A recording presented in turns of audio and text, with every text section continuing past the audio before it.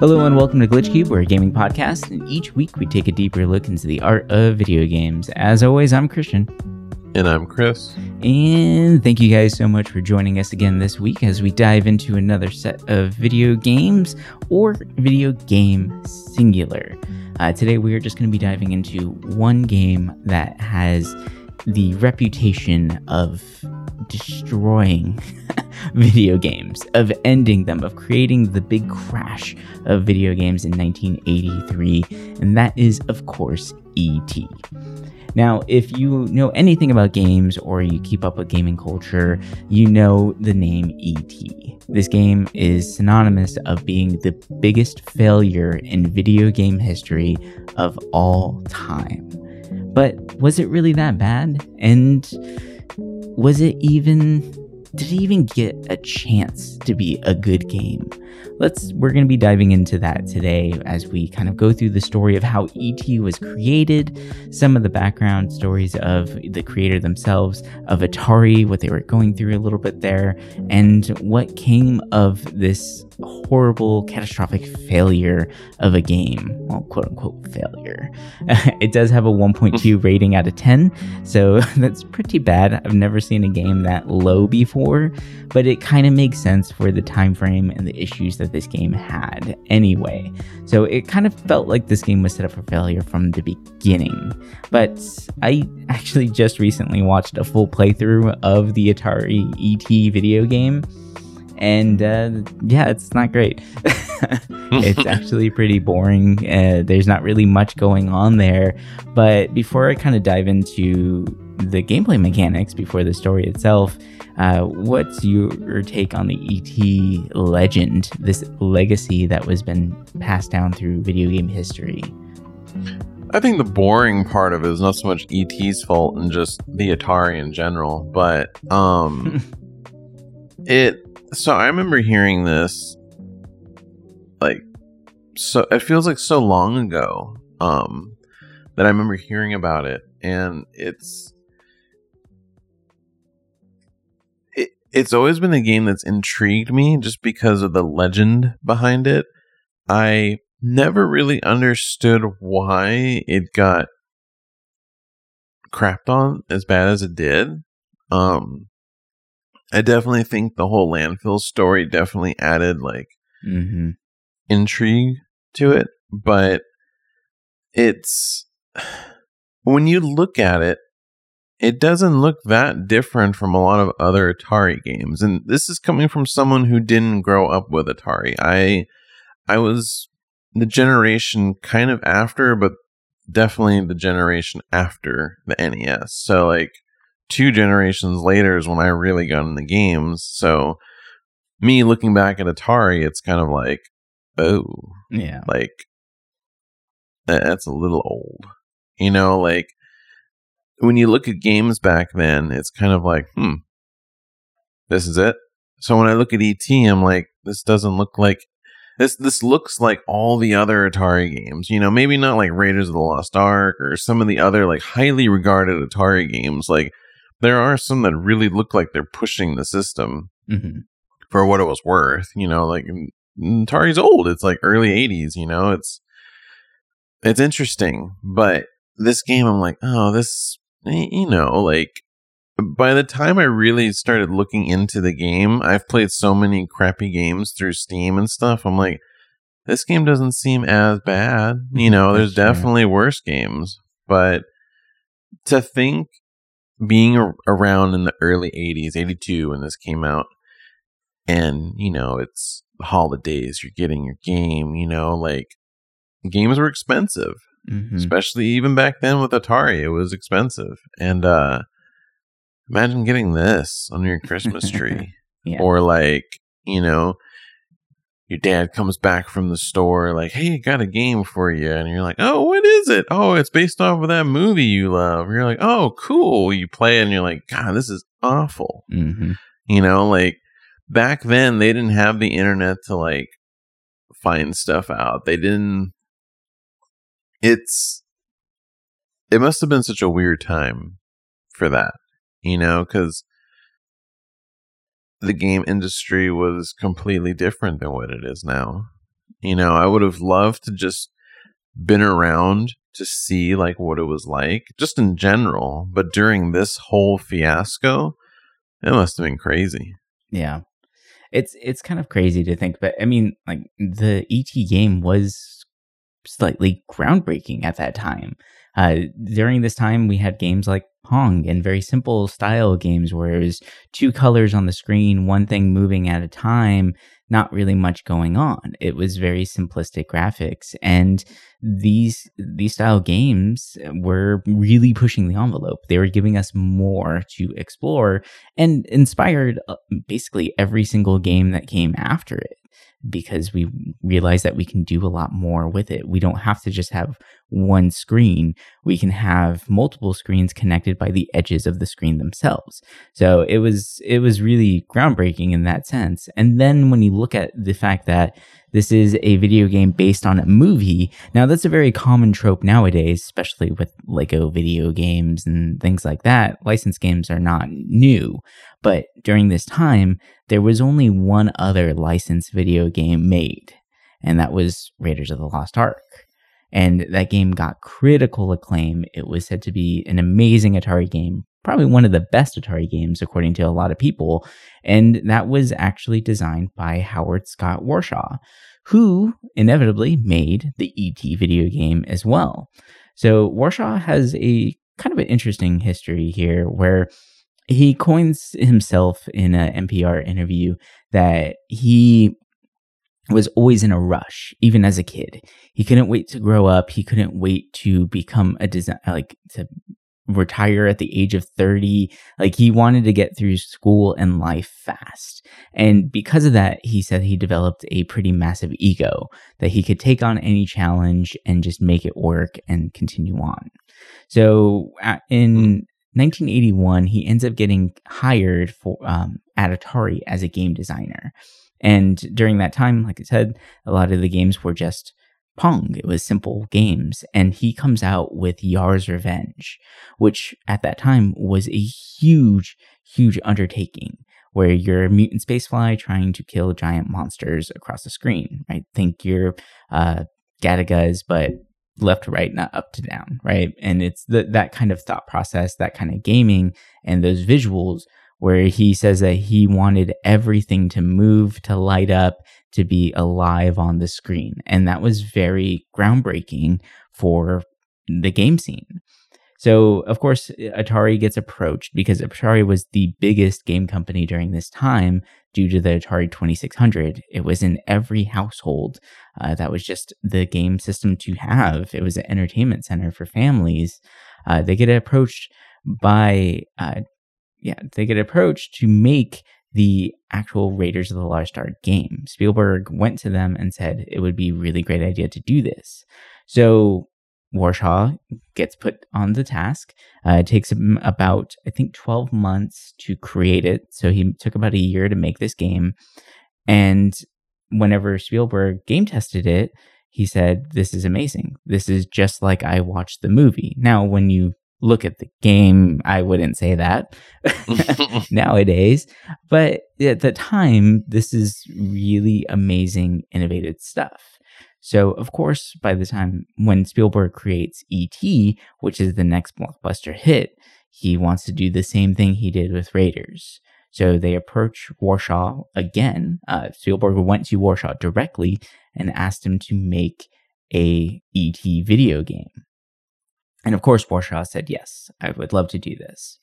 So this is where things get kind of convoluted and where the issues begin to arise, because there apparently is a huge legal battle between Spielberg and Atari as to what can actually be released in the game, what can be there, like what do the assets do they have available, who's getting majority of the money, those kind of issues come up.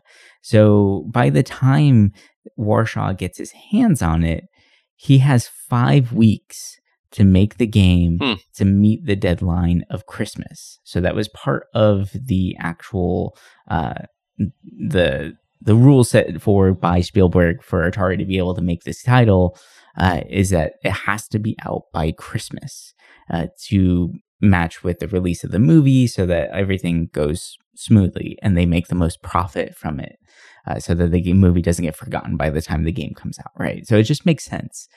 But I think it's kind of crazy that Spielberg is the one that approached Atari and then also created the issues that they faced to make this game happen. So 5 weeks is not a very long time to make a game, but Warshaw, being the kind of cocky man that he was, when they asked if he could do it, he said, yes, of course I can do this. No problem. So apparently he rented an apartment at that time and he locked himself in for 5 weeks straight to make this game happen. He made it so that he had nothing else, no distractions, nothing, just to make this game real, to actually make it come out. So once it was made, he ends up meeting with Spielberg and showing the game. And Spielberg had a very interesting reaction to it. So he just kind of looked at the game, apparently, played it a little bit, and then looked at Warshaw and said, couldn't you just have done something like Pac-Man? So definitely a different reaction than the Raiders game originally, where Spielberg absolutely loved the Raiders game, claiming it felt just like the movie. And yeah, so it's kind of funny that it went down that direction. So Warshaw was obviously annoyed by it. And in the interview, he said that he wished that he could have told Spielberg, couldn't you have just made another War of the Worlds, when talking about E.T. So it's kind of funny that he wanted to, lash out against him for talking crap about the game. Because I get it. Like, he spent 5 weeks of his life, every waking moment, making this happen to meet this crazy deadline that just, was not possible. So during this time as well, Atari starts kind of losing money. They are apparently living a very rock star lifestyle, which was very common for the gaming industry at that time. There was a lot of drugs, there was a lot of booze, there was a lot of partying. We saw that a lot with id Software as well, with Doom. Like, that mindset was just around. They were the rebels of media. They were the rebels of community, or computer science, and they wanted to explore that avenue. They wanted to be rock stars in media, so they spent a lot of money that they did not have. So Atari's in trouble, right? And they're hoping that E.T. is going to bring back Atari, bring it back to what it once was. So Christmas time comes around, and they spend a lot of money on advertisements to get this game out there. And probably too much money. And they also printed so many copies of this game. They actually printed 1 million copies of E.T. because they expected to sell that much due to, Raiders. And they were being very ambitious and hopeful because no game has sold that much right off the bat. And it did incredibly well for the pre-sales. This was under pretty much every Christmas tree. This was the game to buy. They sold so much, they kept selling out, actually. But then about 3 weeks after the release, that's when the issues started coming in. They had so many returns that now E.T. is in a negative deficit. Basically, almost every copy of E.T. that got sold got returned. So it was pretty crazy to think that. And if you're a business that's running a rock and roll lifestyle, right? When you get a sale, you are instantly getting money. So you're going to be spending that money. But then 3 weeks later, when the game gets returned, you now owe that money to the retailer. So where does this money? Yeah, it's tough. It's a tough thing to deal with. It happens all the time. And the money's gone. So that's where Atari really, really starts falling through, which actually inevitably leads to the most epic video game crash of 1983. So a lot of people say that E.T. is the reason for the video game crash. Not the fact that Atari was not, spending their money wisely and thinking about the long run of things, but it was due to the failure of one video game that got made in 5 weeks.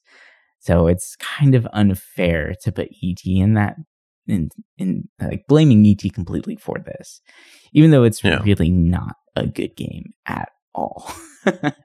It's really, really bad. But then I think the big part of this, like you mentioned earlier, is the landfill story. So there's a lot of documentaries and a lot of books written about how there's 1 million copies of E.T. buried in a landfill in New Mexico.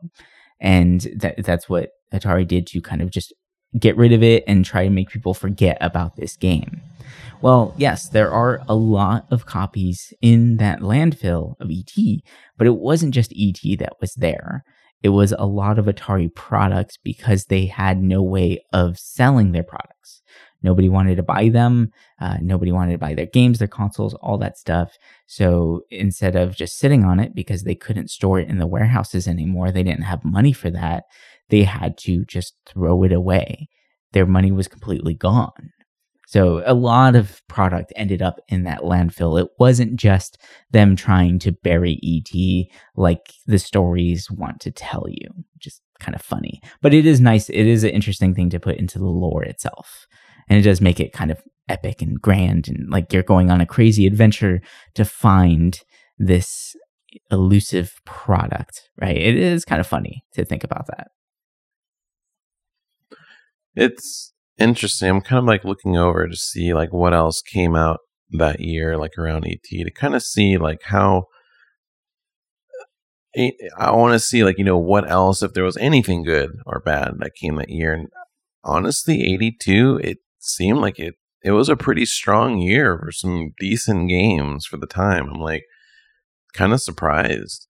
It's kind of interesting how 82 seemed like it had a lot going for it. Yeah. I mean, we had Pitfall, Donkey Kong Jr., right? Yeah, yeah. You got Gravidar, you got Cosmic Arc, which actually looks really nice for an Atari game. Like, to me, I feel like there's more on it. Game. Oh, shit. That's right. Dig Dug. Joust. Yeah, Joust came out in 82. I gotta say, like the box art for Atari games are just the best part. Oh, they're stellar. Except for the Mega Man one. That one's hilarious, but... Oh, yeah. I gotta say, it's interesting when you get a game like a E.T. when the game Adventure came out 2 years before, and a lot of people say that's like one of the biggest adventure games for the time. It's interesting what people could do back then with the hardware they were given. Yeah. Oh, Atlantis came out that year too. Yeah, they really pushed the boundaries, and there was a lot of crazy games coming out. But at the same time, you got to think that a lot of these games took months to develop, not years. Whereas nowadays, games could be in development hell where it takes 10 years for a game to come out. I mean, look at Too Human, right? Too Human was originally supposed to come out on the N64, but didn't come out all the way until the Xbox 360. So that's how long that game went through development hell, because they kept changing things around. And I think that's one of the biggest things that we have found when researching a lot of failed games is that people want to use the newest engine, but that means that you have to remake your game every single time. So it's probably a good idea to just stick with what you got. Just keep going with that and just have the game released when you want it to, or when it's supposed to. So it is kind of interesting to hear those kind of things, and trying to think of another game, especially modern game, that has failed on this level. It's kind of hard to really think of one because we haven't had a video game crash since, at least not on the level of this. And there's no real game that can I don't think there's a single game out there that if it went down today would affect the gaming industry as a whole. No, if there was something that affected the industry as a whole, I think it would have to be something that is very controversial. Like I feel like I remember it's weird. A lot of these modern games that fail, I feel like they're the only games I've ever pre-ordered recently. Like No Man's Sky, got that day one, Cyberpunk day one. And it's interesting because it's like, I was kind of like, I've been watching Edge Runners, so I've been kind of like looking back at Cyberpunk, which I bought it day one. I beat it within a week. I actually liked it. but I forget that it was announced in 2012. Oh gosh. Which was still PlayStation 3 era, right? Yeah. Like right at the end. Like PS4 came out 2013. So Cyberpunk was teased in 2012, and all it was just a title screen, right? Nothing really on it. We didn't really see, I think, any video until 2018.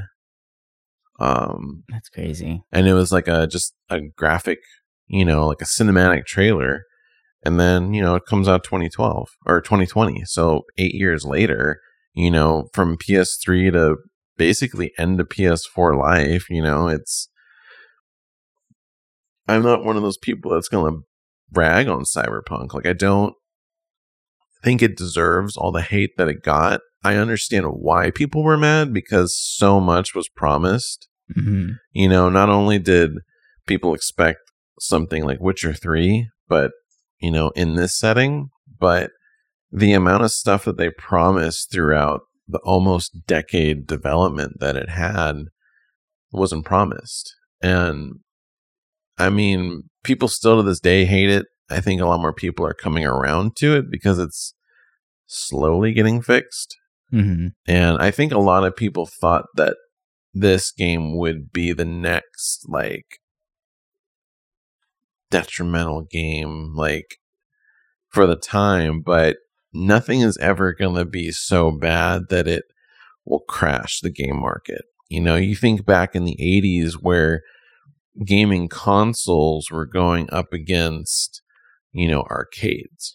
Right. And it makes sense that, if this game sucks, why not just go to an arcade? Nowadays, we have the console wars, but when you think about it, like, nowadays we don't really have that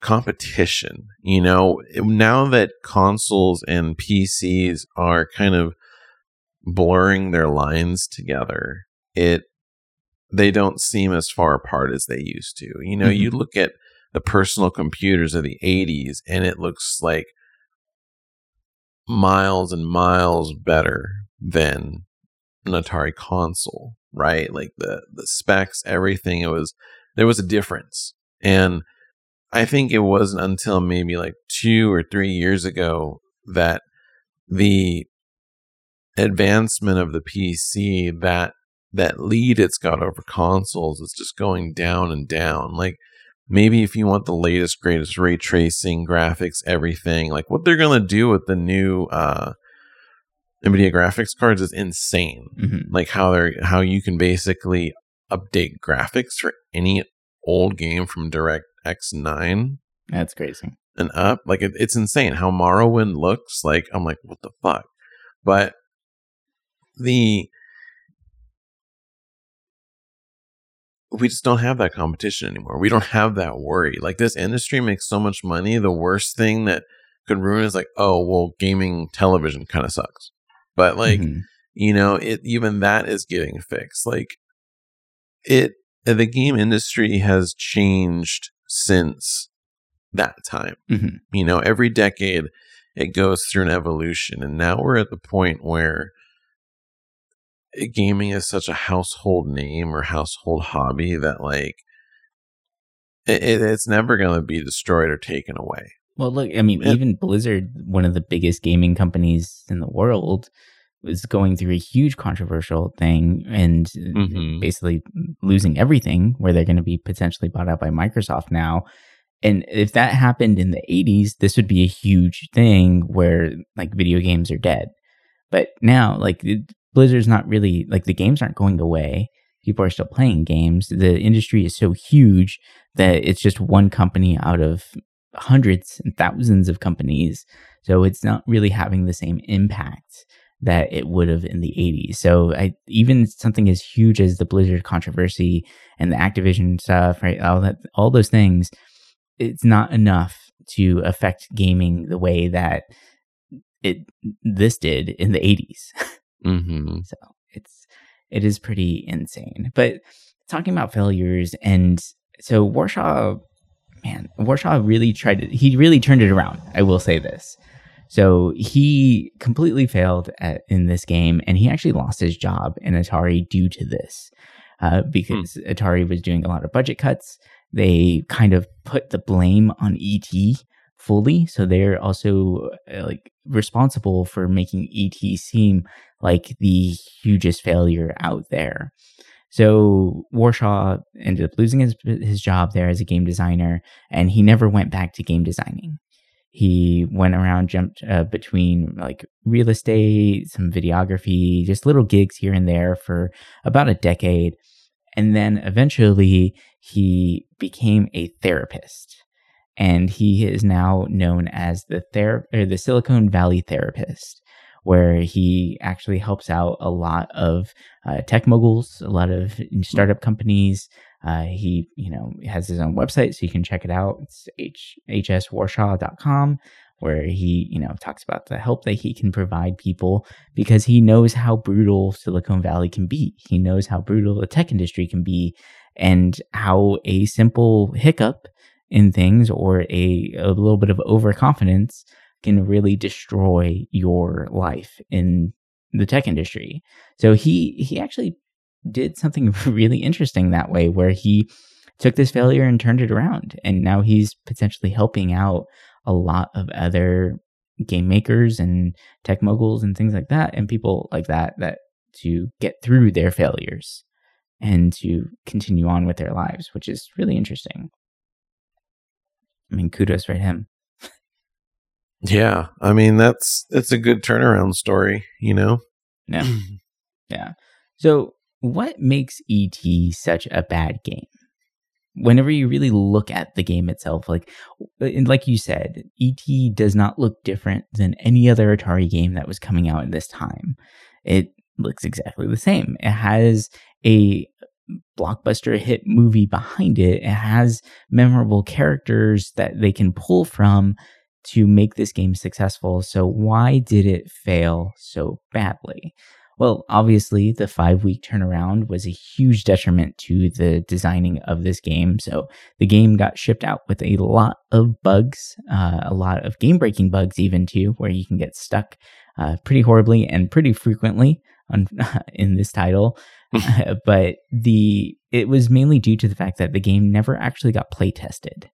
So within that 5-week period, they basically were creating the game up to the deadline itself. So there was no time to play test the title at all to catch any of these game-breaking bugs, because 5 weeks is not a long time to do this. So, and it is kind of a shame. And it was just Warshaw by himself.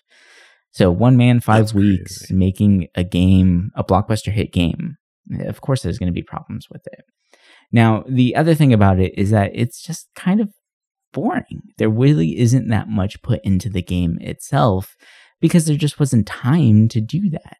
So the entire E.T. game is comprised of 6 different screens. You have 4 screens that have holes that you can go down to find different phone pieces. So the whole point of the game is that you are trying to phone home. So in order to do that, you need to collect pieces of the phone to then construct it and, call for your ship to pick you up. That's the whole point of the game. And while you're doing that, you're collecting little blips. So it's little tiny pixels that happen to be the same color as the holes in the ground. So it's a little confusing. But those pixels are Reese's Pieces, as coined in the actual instruction manual. And you pick up various pieces of candy along the way to keep your score up. So every time you walk, your score goes down a little bit. And you need to make sure that you don't hit 0 before collecting all the phone pieces and stuff like that. So that is kind of the point of E.T. And that's the main mechanic there. Now, while you're trying to collect your phone pieces, there are detectives, FBI agents, and there are scientists that are trying to catch E.T. So at any point in time, whenever you're on a screen that has some wells for you to go down to find your phone pieces, then a scientist or agent can show up to pick up E.T. and take him to Washington, D.C. So Washington, D.C. is, if you go down on a screen, you go to Washington, D.C. from any screen except for the forest scene. So any one of the ones with the wells, if you go down, you go to Washington. And that's where the agents are trying to take you. If you have candy, then you can use the candy apparently as lives, in a sense, to get out of Washington and continue on your journey. Now, it's just that's really it. That's the game. And the big thing that was probably the most confusing part for people playing the game is, I mean, there were no guides, and the internet wasn't around for at least another decade. So there was no way of people looking up these things or chatting in forums about the game itself. So there was no hand-holding. And really all the information that you needed was in the instruction manual. So that was a very common thing in games during this time, was the instruction manual had little hints, explanations of the symbols in the games and what your ultimate goal is, how you do your powers and controls, all that fun stuff. So if you didn't read the instruction manual, which a lot of kids didn't, because why would you want to read when you just want to play your video game? They didn't know what to do, and they didn't know what the symbols actually meant. So once you actually collect all of your phone pieces, you have to locate the spot on one of the 4 screens in order to phone home. And the only way to do that is to walk around the screen itself, and then eventually the symbol at the top of the screen will change to a little spaceship symbol. And you have to remember where that is across these 4 screens in order to go back once you have the phone pieces to then phone home. Once you do that, a timer starts, and then you have to make your way up to the forest before the timer ends and find the pickup spot in the forest as well, which you find it the same exact way you find the spaceship location. You just wander across that screen until the symbol changes, and if you happen to be in that spot when the timer runs out, then the spaceship comes down and takes you to safety. Ta-da, that's E.T. That sounds rough. Yeah, it's pretty bad. So while the game is very boring, because obviously 5 weeks is not a long time to make these things happen, there are a lot of glitches and issues with the gameplay itself because you couldn't playtest it. So the wells, you just hop down into the well. It goes to a different scene or screen, which is the well screen, which you will find a phone piece if you happen to go down the correct well. And when you're down there, you grab the piece and then you float back up. Now, depending on the way that you entered the well from the previous screen, you pop back where you were, but there could be some pixels of ET overlapping the well, and then you end up in an infinite loop where you're constantly lifting up and going back down into the hole. And it's a very game-breaking bug. There's a few other glitches as well where ET has a special power where he can make the agents and the scientists run away from him, where if you do it in the right spot, the agent has a really high chance of becoming glitched, where he gets stuck at the bottom of the screen instead of leaving the screen like he's supposed to, and you can actually walk right through him where he can't do anything to you anymore. So it's just kind of like, there goes the threat, right? So there's really not much to that. And it's just due to the fact that, like I said, lack of playtesting. And it's just a boring game. There really isn't anything to this. You can beat the game in less than like 10 minutes. So imagine those that actually did read the instruction manual when they got it for Christmas. You're a kid, you're just opening this thing up. You're so excited to play the ET game. You just watched the movie. You absolutely love it. You're obsessed with the idea. And 10 minutes later, you beat the game. Congrats. Or 30 seconds into it, you find a game-breaking bug and you're stuck in an infinite loop with the well. That's frustrating. And so that's why people absolutely coin this as a horrible, horrible game because of stuff like that. And it's so funny to encounter game-breaking bugs. Like back then, a game-breaking bug meant you had to restart the entire console, do everything, right? Like maybe even take out the cartridge. You don't know that it's a game-breaking bug. It could be a feature, right? There's no real way of telling that things are going wrong. Maybe you're trying to get out of the well for 10 minutes and you just can't. Like it would be an incredibly frustrating situation. Whereas now we encounter a lot of game-breaking bugs in our games and it's quick restarts. It's nothing on the level of this where it's shut down everything entirely and turned back, right? Like I think that's why it just became more of an event. It became more of a spectacle to fail in this title and in titles of that age, where every game-breaking bug was really memorable. Like, I mean, for instance, recently playing Cult of the Lamb, I absolutely love that game, but I encountered a lot of game-breaking bugs where I had to reset back to the title screen and come back in, but my save state was right where I left off. So it wasn't like I really lost anything. I might have been kicked out of a dungeon, but it's not that big of a deal. Whereas this is, you start fresh every time you turn the game on.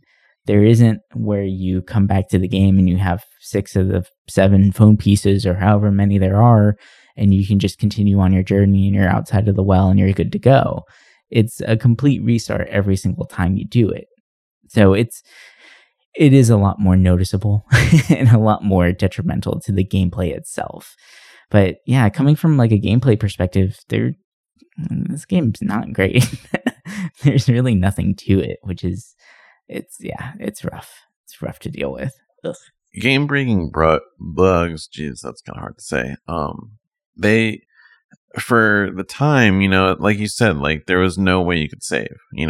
I don't even think the Atari didn't have any games that could save anyway. But it was like, it's nowadays we don't really have to worry about game breaking bugs unless it like crashes the whole computer or the console. Like those do exist. Like I know, what was it? There was one recently, like maybe like a few years ago, that it could actually brick your console. Oh, that's right. I forgot about with the Xbox stuff too. There was a lot of issues on the Xbox where there are certain games that totally bricked your game. Yeah. There was one, it did something, and I know it would brick your hard drive. Like if you had an external plugged in to your PS4, it would brick it. And I can't remember what it was, but that's so like those are the ones that that's what we deal with nowadays. But thankfully, those usually get patched like pretty quickly. I remember when I got the PS5 in the beginning, if you left a game in rest mode, there was a chance it would brick your console. Jeez. I remember, I think it was for Demon's Souls. If you left it on rest mode, because the game doesn't pause, it's a Souls game. If you left on rest mode, there was a chance that when you booted it up, it would just not work because it would brick. And that didn't get patched for probably a whole month or two. That's a long time. But it was also for Spider-Man. Like that was just one of the first big bugs that PS5 had. But I know other consoles have had stuff kind of similar where there's like a possible bug that could just destroy your whole thing. Nowadays that's what we have. And, nowadays it's also different where if something sucks or it's broken, Twitter, social media, anything will just be bombarded about it. It's a virtual landfill, to an extent. And yeah, it's kind of crazy to think all the way back in the 80s, like something like this kind of happened, and it's a game like this, you didn't have really anyone to talk to about it. You just kind of, you played it, you hated it, and then you were stuck with it. Well, it's the thing too, like we call it game-breaking bugs, but nowadays that's not a thing. There is no such thing as a game-breaking bug because of how fast they patch things. Like they can always send out a new patch for titles. The term game-breaking bug came from the 80s, came from these Atari games that literally broke the game. You cannot continue playing. You cannot go back to it. We should call it like a game pausing bug, right? Or just like a roadblock in your game itself or something like that, because it's going to get patched. It's going to get fixed 9 times out of 10, unless developers have given up on the game completely.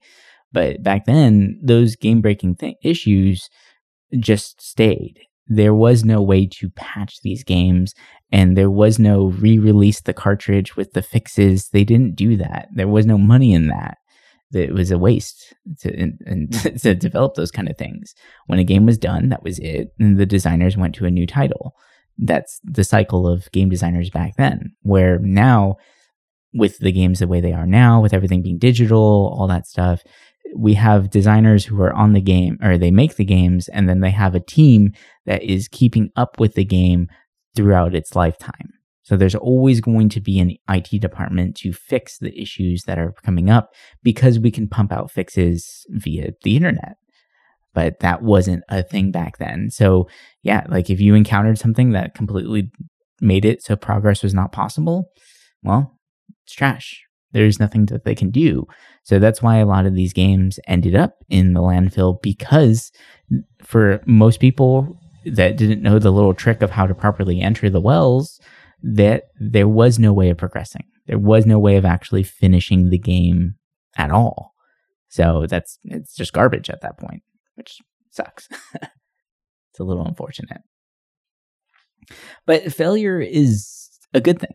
We learn a lot from failed systems and failed games, and just failing in general in life, because through that, we have found out that, playtesting is incredibly important, right? Mm-hmm. Creating a valid deadline is super important. Checking your ego at the door is essential for any business that you're working in, whether it's game design or not, especially in the creative industry. And we, as a designer, I think it's super important to look back at the games that failed, not because it's funny, but to actually learn, why did this game fail? What was the main underlying issue here? And I think the main underlying issue for ET was just time. There really wasn't enough time to actually make this game possible. 5 weeks is an impossible amount of time to make a blockbuster hit. It was enough time to come up with a concept for a game, but not an actual full-fledged game. So we've learned and we've extended deadlines. We've made the development cycle longer in games, where now it could even span decades, which is too long, but it is something that we are learning from.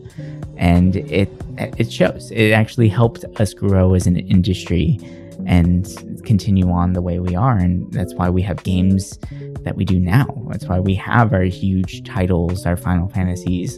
Like even Final Fantasy 15 took over 10 years to make. People forget about that.